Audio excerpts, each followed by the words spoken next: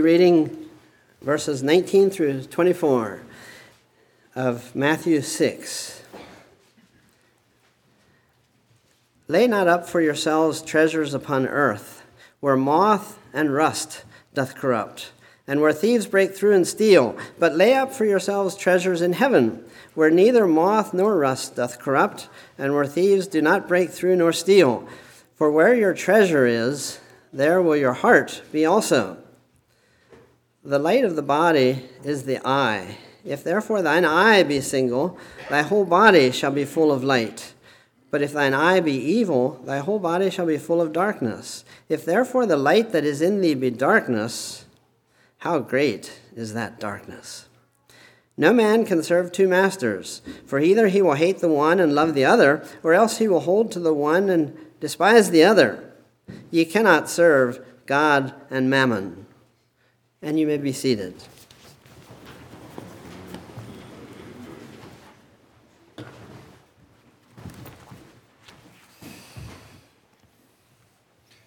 Quite some time back, when I began preaching this series on the Sermon on the Mount, I told you that I'm doing so with trepidation. The Sermon on the Mount is not an eye-catching, glossy advertisement with shining pictures and glowing testimonials. It's not a matter of people inviting people to come on in and enjoy the party. This sermon portrays a life of sacrifice, surrender, and dependence.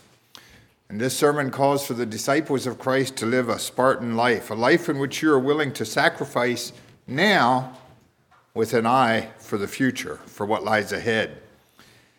A life in which you're willing to give up anything for the end cause. But being the people we are, we do not like being made uncomfortable. We do not enjoy when the alarm clock rings. We do not like wake-up calls. We look for ways to downplay that which makes us uncomfortable. But the Sermon on the Mount, if accepted for what it is, tends to make us uncomfortable at times. I also asked you when I began this series, what if each of the members of this church would say, I am willing to give everything I have, no matter what? What if we would take this entire sermon at face value and apply it wholeheartedly to our lives, no matter the personal cost? And what if we would stand up and say, count me in? So far in chapter 6, we've looked at a number of topics, a number of issues, a number of subjects. We looked at the subject of giving, of praying, of forgiving, and fasting. And now as we come to verse 16, it seems like we're kind of turning a corner a bit. The subject appears to change as we look specifically at the focus of our life here on earth. And several questions that come to us as we look at these verses that we just read here. What do we see as being essential? How do we see the essential? And who is essential in our lives? These are some questions we'd like to address and perhaps attempt to answer them, but sometimes maybe I cannot answer those questions for you, but as we look at them together, hopefully you will be able to answer them for yourself. The title of the message is, I Pledge Allegiance to the Lamb. And of course, I had this message in my mind throughout the morning this morning, and I felt like numerous aspects of the service were leading up to it.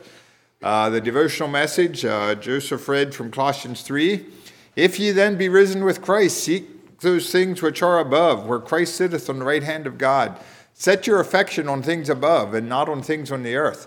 That's really a summary of what this passage is about, setting our affection on things that are above. So as we look at the first three verses, verses 19, 20, and 21, the question that I think these verses are addressing, the question that these verses is addressing is, what do we see as essential? What is important to you? And verse 19 talks about treasures on earth. Do we see the treasures on earth as something that is important? Now, I think it's pretty easy to understand what treasures on earth are. We recognize that as being wealth and possessions, money and material goods. There are things that can be stolen. There are things that will someday rust or rot or be ruined. And Jesus is not necessarily saying that these things are wrong, but what he is addressing is if we are setting our affection on those things, if we see these as the essential things in life to focus our attention on. And he says we should not lay them up for ourselves. Now, it might be fairly easy to understand what earthly treasures are, but this question of when are we actually laying them up, that's a little bit harder question to answer. Now, we have been taught that it is good to plan ahead. We've been taught that in our upbringing. The Bible teaches in numerous cases that it's good to plan ahead. We're taught that we should prepare for the winter. We agree that a freezer full of provisions for the fall is good. But we would probably also agree that if we try to put 5 years' worth of food in our freezer, that may be a little bit foolish. We're laying up a bit too much. So there seems to be a balance there. Most of us would agree that a freezer full of vegetables and hamburger and roasts and maybe a little bit of ice cream is good. But if we have a freezer full of filet mignon, maybe that's not necessary. Maybe that's laying up something that's beyond what is necessary. When it comes to money and other possessions, this question gets maybe a little bit fuzzy for us. So who can say that if we have $10,000 in the bank, we're wise, but if we have $100,000 in the bank, we're foolish? Or who can say if we have $100,000 in the bank, we're wise, but if we have $1 million, we're foolish? Or if we have $1 million in the bank, we're wise, if we have $10 million, we're foolish?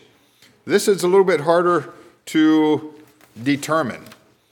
It's hard because if some people would have $10,000 in the bank, they would feel exorbitantly rich. Other people, if they would have only $10,000 in the bank, they would feel pathetically poor. So our goal this morning is not necessarily to look at numbers and figures, but at principles. So how can we tell when we are laying up treasures? I think the Bible does give some indications to those questions. When are we laying up treasures? One way we can tell if we are laying up treasures is when we can never be content with what we have. We're just always wanting to acquire more. I have a number of verses, and I'm projecting them here because of looking at a number of verses. If you're taking notes, I'm not necessarily intending you to write all these verses down, but I'm projecting them here for you to read. Philippians chapter 4, Paul gives his testimony. He says, I know both how to be abased, and I know how to abound, both to be full and to be hungry, both to abound and to suffer need. And in verse 11, he says, for I have learned in whatsoever state I am, therewith to be content. He realized that circumstances vary in life. Sometimes they're better. Sometimes they're more difficult. But in all these circumstances, we need to express a contentment. And if we can never find that contentment, it may be an indication that our desire is to lay up more and more on earth. Some more verses. Hebrews 13:5, let your conversation or your lifestyle be without covetousness, and be content with such things as ye have. 1 Timothy 6, verses 6 to 8. But godliness with contentment is great gain. For we brought nothing into this world, and it is certain we can carry nothing out. And having food and raiment, let us therewith be content. So, when are we laying up treasures? Perhaps one indication is when we can never be content with what we have. I once heard of a man who had bought a number of properties over the years, and someone asked him the question. He says, well, what do you want to do, buy the whole county? Is that what your desire is? And this man's response was, I don't want the whole county. All that I want is the property that adjoins my property. And you can understand how that never ends. And furthermore, it snowballs. I just did a little bit of thinking about that question here this week. The particular piece of property that I own where we live, there are 5 properties that adjoin mine. Now, if my goal would be to acquire those 5 properties, suddenly I would find that there are now 14 properties that adjoin my property. And you can imagine how it snowballs from there. That is what discontentment can do to us. Discontentment can be a debilitating disease because there's no end to it. There's no resolution. It consumes you like cancer. There's just no stopping point. It just goes on and on and on. So we need to we need to learn to enjoy even the things that do not have our name on them. Can we enjoy going to a public park without owning that park? Hopefully we can. Someone has said that contentment is knowing that if I'm not happy with what I have, I will never be happy with what I want, because we will always want more. So when we can never be content with what we have, that's one indication of our desire to lay up treasures. Another indication is when our love for acquiring wealth exceeds our love for Christ. And I would maybe expand that a little bit more to say when our love for acquiring wealth and our efforts to obtain wealth exceed our love for Christ and our desire to serve Christ. So which is a greater priority in my life? My desire to serve Christ or my desire to acquire this wealth? Continuing on with some more verses from 1 Timothy chapter 6. But they that will be rich fall into temptation and a snare, and into many foolish and hurtful lusts, which drown men in destruction and perdition. For the love of money is the root of all evil. Now notice these next lines. Which while some coveted after, they have erred from the faith and pierced themselves through with many sorrows. This is the love for acquiring wealth. Not saying necessarily that wealth is wrong, but the love for continually acquiring more. And when our acquisitions and our desire to obtain more becomes more important to us than our service to God, or more important to us than dedicating our lives to evangelistic efforts, it's a bad indication. It's a bad sign. Well, one more indication is when we are more concerned about our desires than others' needs. And again, several verses. 1 John 3, verse 17.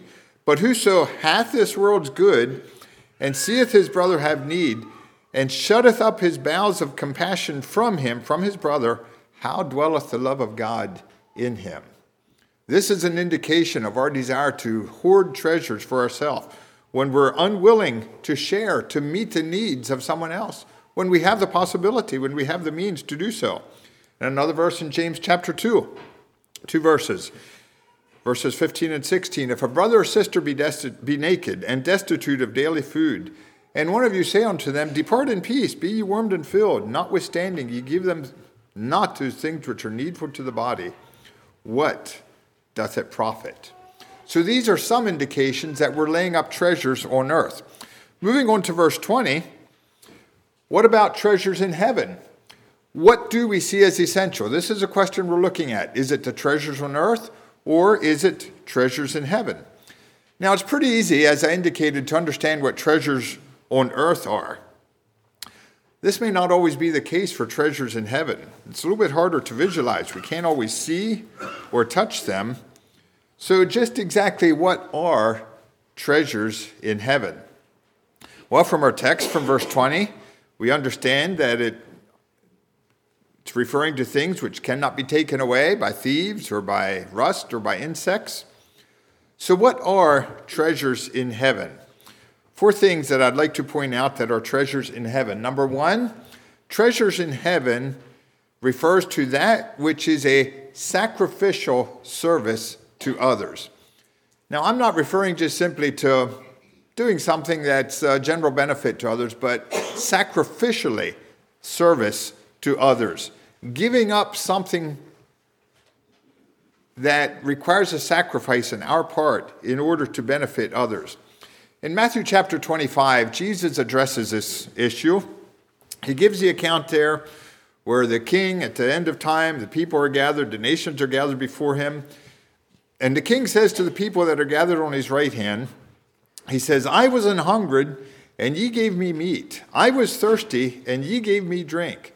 I was a stranger, and ye took me in, naked, and ye clothed me. I was sick, and ye visited me. I was in prison, and ye came unto me. Verily I say unto you, inasmuch as ye have done it unto one of the least of these my brethren, ye have done it unto me. Service to others is a service to God.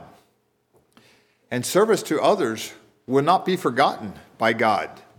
Selflessly serving others is laying up treasure in heaven. And we could go back over this list. There are many opportunities there that I'm sure we could find today to serve others in these ways. So treasures in heaven, number one, is that which is a sacrificial service to others.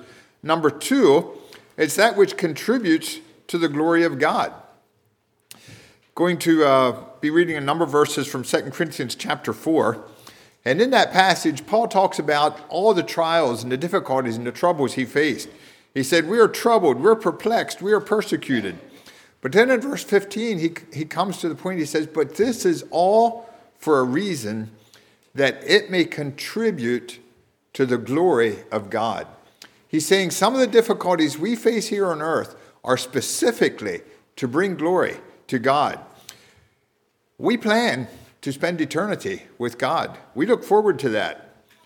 And living our lives now for the purpose of bringing glory to Him is an investment in eternity. Personal glory is short-lived. God's glory is an investment in eternity.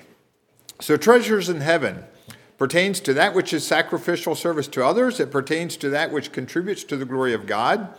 It also pertains to that which builds the spiritual man. Not necessarily the physical man, the financial man, the emotional man, but the spiritual man. And again, going forward in 2 Corinthians chapter 4, verses 16 and 17, Paul says, for which cause, okay, he was talking about our desire is to bring glory to God. And he says, for this cause we faint not, but though our outward man perish, yet our inward man is renewed day by day. For our light affliction, which is but for a moment, worketh for us a far more exceeding and eternal weight of glory. So we're looking at that which builds the spiritual man. That which builds spiritual values within us is far more important, Jesus is saying here, than that which builds the bank account, or that which builds the investment portfolio, or that which builds your real estate empire. That is why our young people go to Bible school, when they could use that time to add thousands of dollars to their bank account if they would stay home and work. That is why time spent in VS and missions is far more important than many other things you could choose to do instead. Because these activities build the spiritual man, both in the life of the person who does it, as well in the lives of others that they minister to. And if you would talk to people, and there's a number of them in our church here, who have spent a number of years in service in different types of areas, I'm guessing that most of them would tell you they would not trade that experience for any amount of financial opportunity or other opportunities here that they sacrificed. Because the things that they gained through that experience are investments that cannot be taken away, that time cannot destroy. So as we address this question of what do we see as essential, there's this possibility of earthly treasures, there's this possibility of heavenly treasures, which brings us to the question, where is my treasure? I think I missed a point there, getting ahead of myself. That which is eternal is the fourth point. While we look not at the things which are seen, but at the things which are not seen. For the things which are seen are temporal, but the things which are not seen are eternal. Eternal values. So where is my treasure? Where is my heart fixed? Is my heart fixed on the present? And by the present, I'm referring to this time period in which we're living. It might be the next 10 years, 20 years, 50 years, 100 years. Is it fixed on the attractive and the enduring? To help put this in perspective, I'd like to give you perhaps a bit of a parable. Jesus often said the kingdom of heaven is likened unto something. And I'd like to liken the kingdom of heaven this morning to a country with a graduated tax scale. Just imagine with me that you lived in this imaginary country where your income tax was payable only at the end of the year. There were no deductions taken out of your paycheck, no deductions at all. At the end of the year, you need to pay all your taxes. And in this country, if you earned $100,000 or more per year, you needed to pay 100% income tax. However, if you earned $30,000 or less, your tax rate is 0%. Now that puts you in a bit of a dilemma. You're offered two jobs. The one pays a salary of $120,000. The other pays a salary of $25,000. Which would you take? This salary of $120,000 is pretty appealing. Just think of all that you could buy during the year when you're earning that salary. In 2 months' time, you could buy a brand new truck. Pretty loaded. You could buy four-wheelers. You could buy sports equipment. You could buy all kinds of things. But at the end of the year, you would lose every bit of it. It would all need to be paid, turned in to cover your taxes. And perhaps some of the things you spend on things that you can't cash off. You may even need to go to prison until you can pay it. Is that salary appealing? Yes, it is. It is an appealing salary. But would it be foolish to take that job? Absolutely. At the end of the year, you have nothing. Now, the other job you're offered is sacrificial. You're only getting $25,000 for a year's worth of labor. There's so much that you're missing out on that you could be earning with that bigger salary. But this salary is enduring. This salary you will not lose. At the end of the year, you're not losing a single cent of that salary. Is that option sacrificial? Yes, perhaps so. In the immediate range, at least. But what you get, you never lose. So which will you choose? You see, in life, we face that question. Which will you choose? Where is your treasure? Are you going to invest in the eternal, or are you going to invest in that which you can enjoy for a short time, but eventually it is all gone? I'd like to give you a tale of two careers, just to help to put this in perspective. And I'll use professional sports players as an example. I don't think we have any professional sports players here, so no one's going to think that I'm picking on you particularly. But it's an example of those who invest in the now, who put their focus in the now. You see, these men will one day lose everything that they invest their lives in. They will lose their millions in salaries. They will lose all the earthly applause that they receive. The fact that they threw a piece of inflated leather across a certain line in the grass more frequently than anyone else will mean absolutely nothing when they stand before the king and give account for their lives. There will be no fans cheering for them then, which, by the way, fans is simply an abbreviation for fanatics. There will be no fanatics cheering for them then. Their stats will bring no eternal reward. Many of you here will recognize the name Pat Mahomes. He has one of the largest salaries.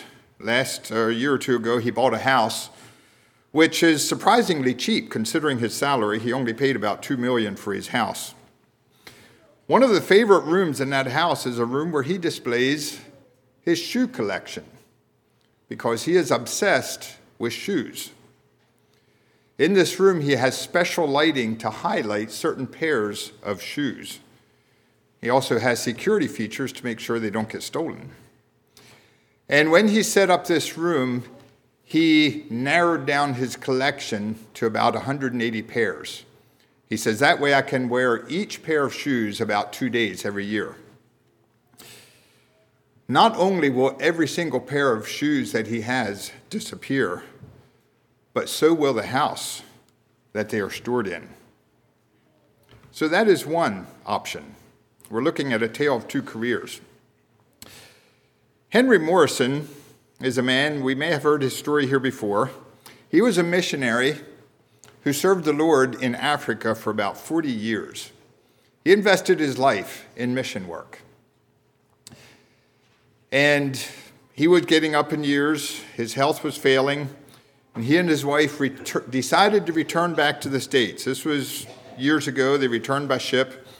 They were crossing the Atlantic Ocean by ship, and as it turned out, he and his wife were on the same ship as Teddy Roosevelt, who was at that time president of the United States.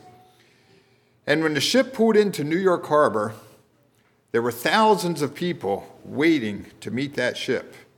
They were cheering. The bands were playing. There were signs and banners and billboards everywhere saying, "Welcome home." But they were not there to welcome Henry Morrison. They were there to welcome Theodore Roosevelt. He had been gone for 3 weeks on a hunting safari in Africa.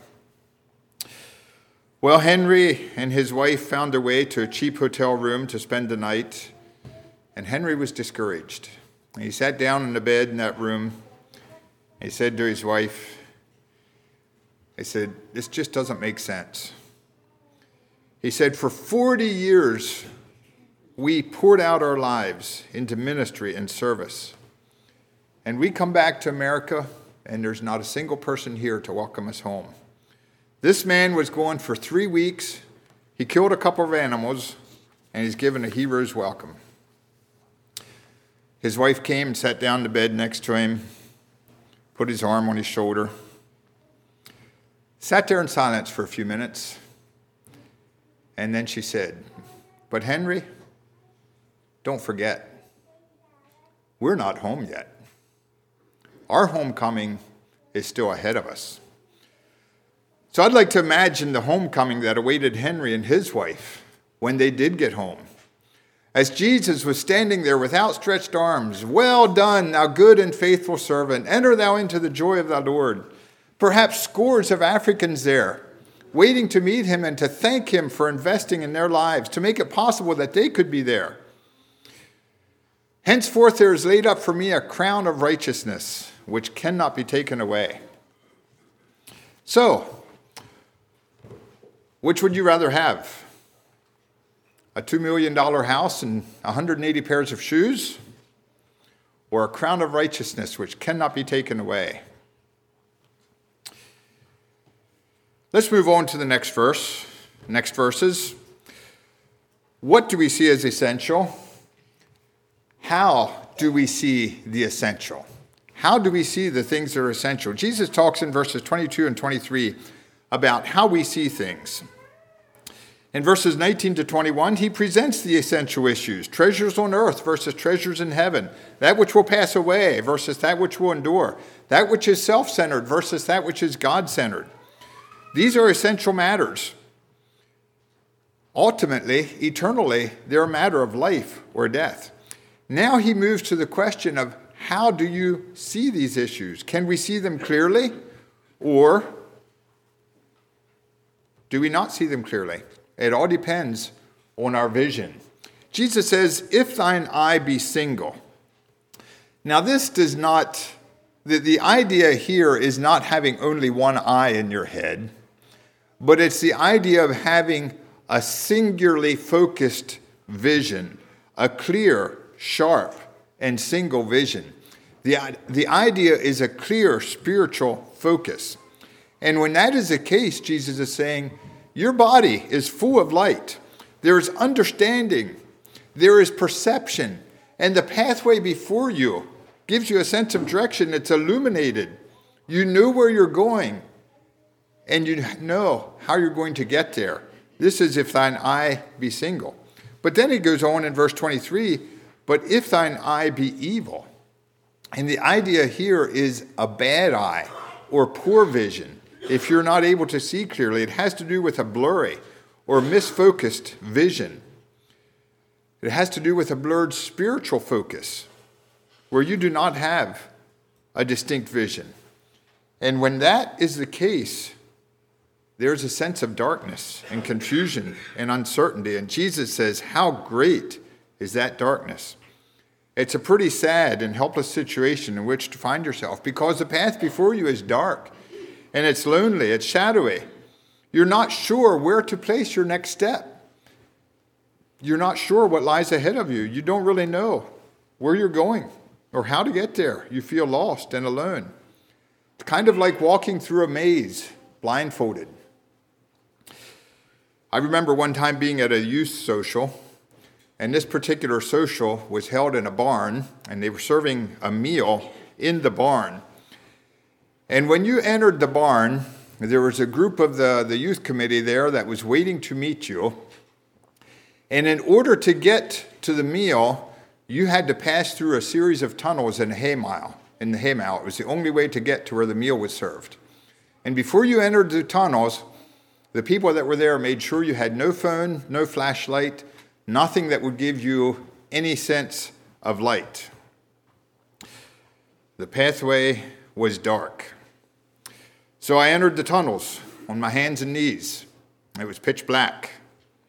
You had to feel your way. And there were drop-offs, places where they would just drop off ahead of you. Not only that, but there were dead-end tunnels. As you went on your way, you just simply got to the end and there was nowhere to go. And you had to back up.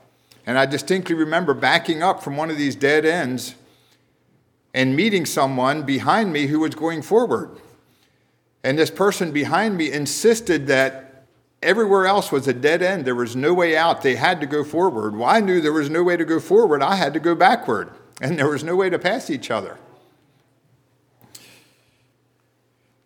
The only way through that passageway in the dark was to find an opening at one spot on top of the tunnel. So as you were feeling the sides, there was no way out. You had to find this opening overhead and cross through that into another area which led to the meal. Can't really say that I enjoyed that experience. For sure, it was not a place to be if you're claustrophobic. You could get pretty uptight pretty quick. But Jesus is indicating here that that is exactly how many people go through life. If they do not have spiritual perception, if they do not have spiritual vision, they can't see where they're going. They're groping. They're struggling through life. Their decisions are based only on what feels right at the moment, with no long-range sense of direction. And for these people, eternity is not in view. What are some common spiritual eye problems? There could be a number of them. I'd like to mention two of them. One of them is that of foggy vision, where you just simply cannot see clearly. And foggy vision is often caused by nearsightedness. Nearsightedness is a problem that I deal with. If I took my glasses off, most of you I couldn't recognize. A lot of you I wouldn't even know if you're laughing or crying, because my eyes cannot focus the light that is coming from a distance. And spiritually speaking, I think we all have this problem to a greater or lesser degree. When something is too far ahead of us, it's just pretty hard for us to focus on that. It's pretty easy to focus on what's right in front of us, what we see right ahead of us. We're born with that problem. That's why we tend to lay up treasures here on earth instead of treasures in heaven. But just like I need corrective lenses to give me a clear view of what's out ahead of me, in our Christian life, we need corrective lenses.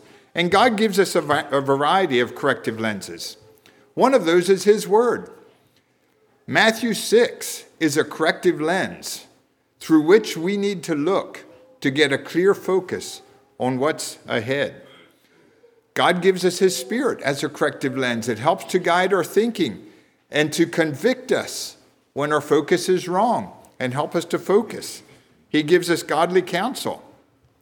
And as we apply these lenses, our vision begins to improve. It may not be perfect. Probably none of us have perfect spiritual vision, perfect long-range distance vision. We still see through a glass darkly, as it were. But these lenses can help to improve our vision. So foggy vision is an issue. Another issue is double vision, where we just see double. The view of anything else blurs our vision of God. We can read about double vision, I think, in the parable of the sower in Mark chapter 4, where Jesus talks about the sower that went out to spread his seed. And you're familiar with the account. Some of the seed fell by the wayside. The birds came and gathered that seed up, ate it, took it away. Nothing grew. Total failure. There was other seed that fell in rocky soil, thin soil. There was a little bit of soil there. It took root. It sprouted.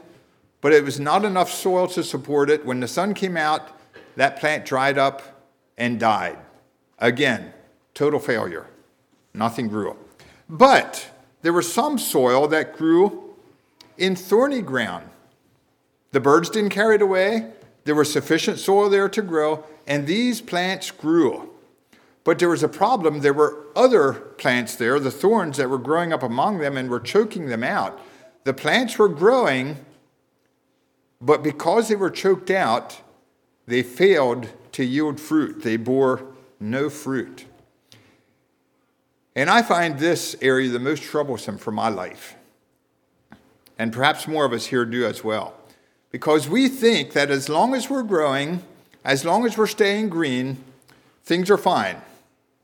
The question is, are we bearing fruit? No fruit means no value. No fruit means a total failure. And in this world, the competition for our attention is just pretty great. Spiritually speaking, double vision is a serious problem. Now, you might look at this outline and say, well, what's the big deal? Yeah, it's an inconvenience, but I can still see what it says. So it's no big deal. But the problem is, when you have double vision spiritually, you're not looking at two images of the same thing like you're here. You're seeing different things. When you have double vision spiritually, you're trying, hopefully, to keep your eyes on the treasures in heaven. But at the same time, you're seeing earthly treasures. And you see the double vision, the one tends to obliterate the other. And you totally lose your focus on the treasures in heaven. Jesus said that when you have spiritual double vision, your whole body is full of darkness and confusion. If therefore the light that is in thee be confused, how great is that confusion? Now, we could talk about many things that give us double vision. That could be an outline for an entire sermon. And I was thinking of a number of things to include in this, and I basically needed to keep moving on. But anything that tends to hide or conceal or blur or dim our view of eternal values gives us double vision. And I'm just going to take time to mention one issue here that I think we need to give some attention to. And that is the issue of political involvement. If we think that we can solve the world's problems politically or through a political individual, we are losing sight of what God wants us to focus on. You see, a political emphasis is directly opposed to the teachings on the Sermon on the Mount. This is a heavenly kingdom with heavenly values, directly in the face of political involvement. And when we put our trust and set our eyes on a certain individual as the answer, we're taking them off Jesus. Jesus is the one that has the answers. Now, we have our opinions about what is right and wrong and what is good and bad, but we need to focus our perspective on God. The Bible teaches in numerous places that our responsibility is to respect and to honor and to pray for our leaders. Paul wrote that numerous times. And consider who the leaders of his day were in the Roman Empire. Not ones that we would tend to have a lot of respect for, but his teaching was we need to respect those. So really, I don't want to hear a negative word about any of our leaders from anyone in this church until you have spent time on your knees praying for that individual. If we would spend as much time talking to God about some of our leaders as what we do talking to each other about them, we might be surprised at what God could do in that person's life. And I think that is where our focus needs to be. Take that as a challenge. Recently, I read a letter to the editor of the Lancaster newspapers, which I'm going to share with you. I think this should be a little bit of a wake-up call for us. The letter says, reading Lancaster newspaper and looking at the photographs of President Donald Trump's visit to Lancaster Airport, I was puzzled by the apparent endorsement of Trump by some members of the Amish community. As a peace church, should they be endorsing someone who is the commander-in-chief of the military? And that, by the way, is double vision. If the president sends people into war, will those same Amish men in the picture be among them? He goes on to say, also, having relatives who have visited from out of state, we would tell them not to photograph the Amish, as many of them prefer not to have their picture taken. But there were those young men at the rally, Amish young men, seemingly mugging for the camera. He says, I hope this letter starts a conversation in the Amish community. It should. Well, I think it's pretty sad when people in the community around us need to be the ones to remind us of who we are. When they are the ones that need to point out where we are losing our clarity of vision. When we send a message like this to the community, really we're telling them that our vision is no longer range than what your vision is. Now, I understand that many of the Amish communities may lack teaching on the two-kingdom concept and what it means, how it applies to our lives, what it means to be a loyal citizen. But these issues are creeping into our circles as well. And I say, God help us to clarify our vision.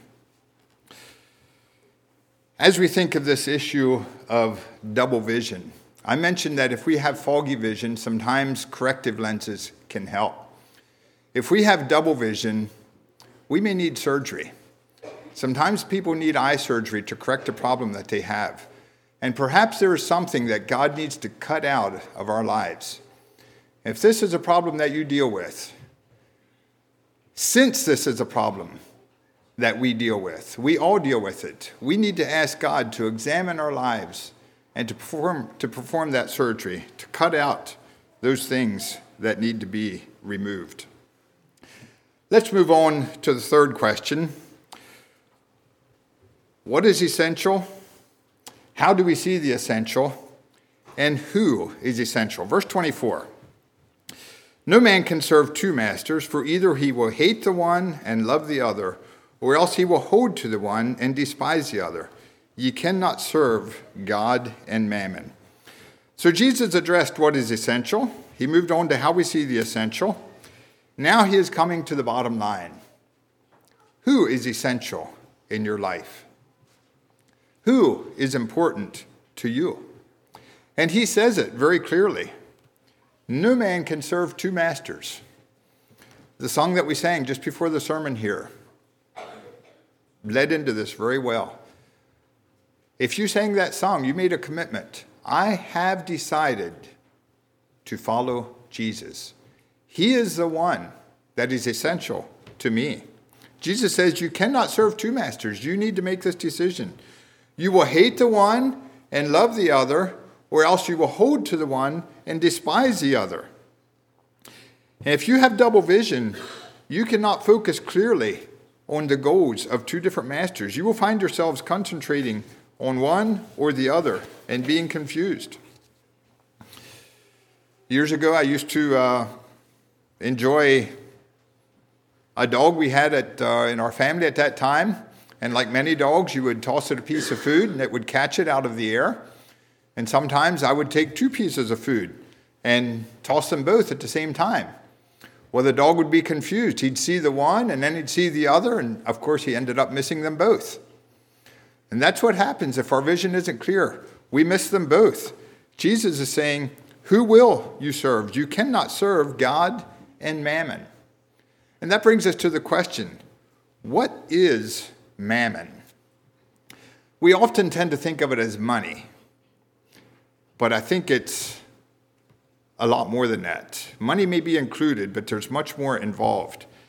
I think if you want a one-word translation for it, I think a better word than money would simply be greed. Because greed is not limited only to money. Greed extends to many areas of life. It can extend to personal fame, greedy for fame, acquisition of many things. And in the old times, this word mammon was actually associated with the name of a demon, the demon of greed. Now, obviously, we know that we cannot serve God and the devil. Jesus is narrowing this down.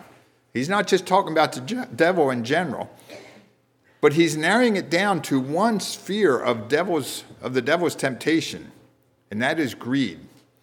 And he's saying, if you are controlled by greed, you will not be able to serve me loyally. And one source that I read commenting on this word said that mammon is a demon who, according to Christian theology, embodies one of the cardinal sins, greed. This demon's monstrous greed is so powerful that innocent men can be sucked into it and corrupted so that they too focus their attention on building up worldly treasure instead of virtues they can carry with them into the kingdom of heaven. So I look at mammon simply as the god of greed. And Jesus is saying, you cannot serve me and the god of greed. And again, the devotional, which we read this morning, made the statement, covetousness, which is idolatry. We recognize idolatry as that which takes the place of God. And the passage in Colossians 3 that Joseph read specifically said that covetousness is idolatry. It takes the place of God. Jesus is saying ye cannot serve God and mammon. So it can be greed of almost anything, just like I said. The Amplified Bible in this verse says ye cannot serve God and mammon, which is money, possessions, fame, status, or whatever is valued more than the Lord. So Jesus is laying down the principles for the citizens of his kingdom, and he's making it very clear. Now, when we talk about citizenship, sometimes on this earth we talk about a person that has dual citizenship. It doesn't happen very often, but typically if you are a citizen of one country and for some reason you want to become a citizen of another country, in many cases you will need to renounce your original citizenship in order to obtain your other citizenship. And the reason for that is because this country wants to be sure that you're going to be loyal to them, that you're not coming in as someone with priorities for your former country, but your priorities will focus on them. And while we talk about the two kingdom concept, we're citizens of this world, we're residents of this world, but we are citizens of the kingdom of heaven. I think what Jesus is really saying here is that I'm not interested in having dual citizenship for anyone in my kingdom. Either you're in or you're out. You're for me or you're against me. You're laying up treasures in heaven or you're laying up treasures on earth. Your vision is clear or your vision is marred. You love me or you despise me. It's the cross or it's conformity to the world. So that brings us to the question, where is your allegiance? And this is a question that you will need to answer for yourself. Throughout much of history, this question came with a pretty high price tag for many people throughout history. If they were going to be loyal to Jesus Christ, it cost them a lot. Many times, they needed to be willing to give up their lives entirely. They needed to be willing to die. And because of the high price tag that was attached to being loyal to Jesus Christ, there was no question if you were in or if you were out. To be a disciple of Jesus was serious business. Men and women would be called before the courts. Many times they were given the opportunity. If you deny the name of Jesus, you're a free man.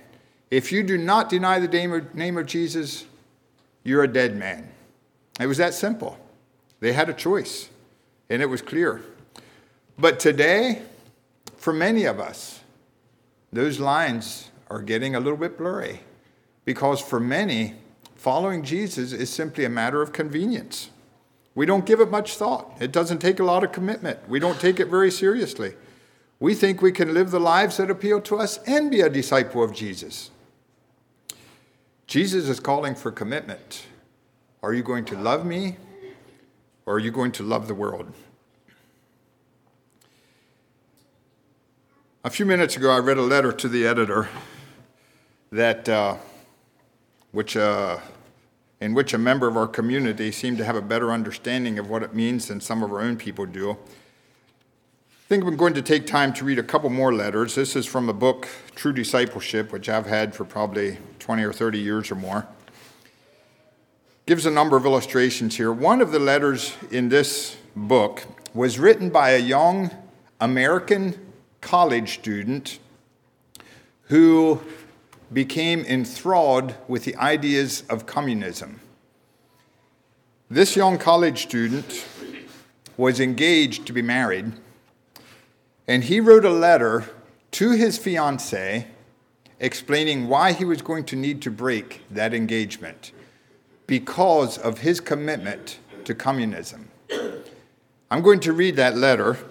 It might get a little bit tedious, but as I read it, think about, which is a higher cause, a commitment to communism or a commitment to Jesus Christ?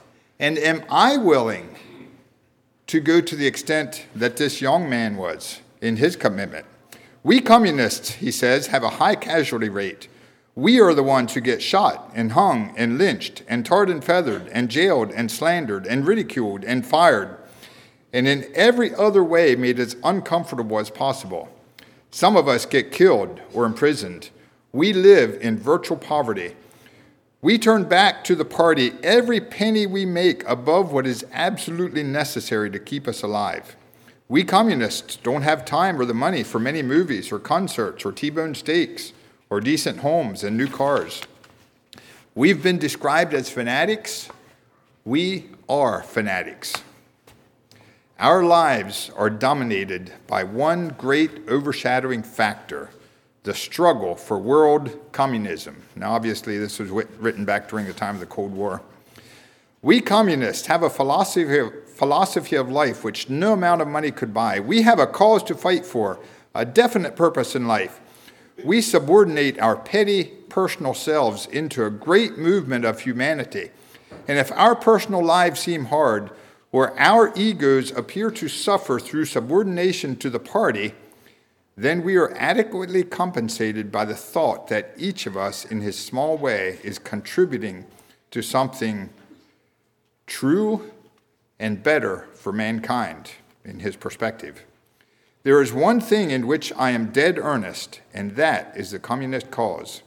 It is my life, my business, my religion, my hobby, my sweetheart, my wife and mistress, my bread and meat. I work at it in the daytime and dream of it at night. Its hold on me grows, not lessens, as time goes on. Therefore, I cannot carry on a friendship, a love affair, or even a conversation without relating it to this force which both drives and guides my life. I evaluate people, books, ideas, and actions according to how they affect the communist cause and by their attitude toward it. I've already been in jail because of my ideas, and if necessary, I'm ready to go before a firing squad. That was a communist. Would we as a Christian be able to write the same letter? Where is my allegiance? I'm going to read another letter. This one was written by an atheist. It was an article that he wrote and published. He says, if I firmly believed, as millions say they do, that the knowledge and practice of religion in this life influences destiny in another, then religion would mean to me everything. I would cast away earthly enjoyments as dross, earthly cares as follies, and earthly thoughts and feelings as vanity. Religion would be my first waking thought, and my last image before sleep sank me into unconsciousness. I should labor in its cause alone. I would take thought for the morrow of eternity alone. I would esteem one soul gained for heaven worth a life of suffering. Earthly consequences would never stay my hand or seal my lips. Earth, its joys and its griefs, would occupy no moment of my thoughts. I would strive to look upon eternity alone and on the immortal souls around me, soon to be everlastingly happy or everlastingly miserable. I would go forth to the world and preach to it in season and out of season, and my text would be, what shall it profit a man if he gain the whole world and lose his own soul? That was written by an atheist. Is Jesus central in your life? Where's your allegiance? Is your allegiance to him and to him alone? A couple years ago, our youth course in their program sang the song, I Pledge Allegiance to the Lamb. I'd like to use that song for a closing prayer at the end of the sermon. I've asked Jordan to come forward. You may come up, Jordan. I'd like you to stand, and I'm going to project the course of that song on the board. And if you're serious about this, I'd like you to sing that with us. Now, the verses are less familiar to us. The verses are written in blue. When we get to the verse, I'll simply read that to you, but every time we get to a chorus, if this is your desire, I'd like you to sing it with us. Go ahead, Jordan. So, I pledge allegiance to the Lamb with all my strength, with all I am, I will seek to honor his command. I pledge allegiance to the Lamb. I have heard how Christians long ago were brought before a tyrant's throne. They were told that he would spare their lives if they would renounce the name of Christ. But one by one, they chose to die. The Son of God they would not deny. Like a great angelic choir sings, I can almost hear their voices ring. I pledge allegiance to the Lamb with all my strength, with all I am, I will seek to honor his command. I pledge allegiance to the Lamb. Now the years have come and the years have gone, but the cause of Jesus still goes on. Now our time has come to count the cost, to reject this world, to embrace the cross. And one by one, let us live our lives for the one who died to give us life. Till the trumpet sounds on the final day, let us boldly stand and gladly say, I pledge allegiance to the Lamb with all my strength, with all I am, I will seek to honor his commands. I pledge allegiance to to the Lamb of God who bore my pain, who took my place, who wore my shame, I will seek to honor his commands. I pledge allegiance to the Lamb. I pledge allegiance to the Lamb with all my strength, with all I am, I will seek to honor his commands. I pledge allegiance to the Lamb. Thank you. You may be seated.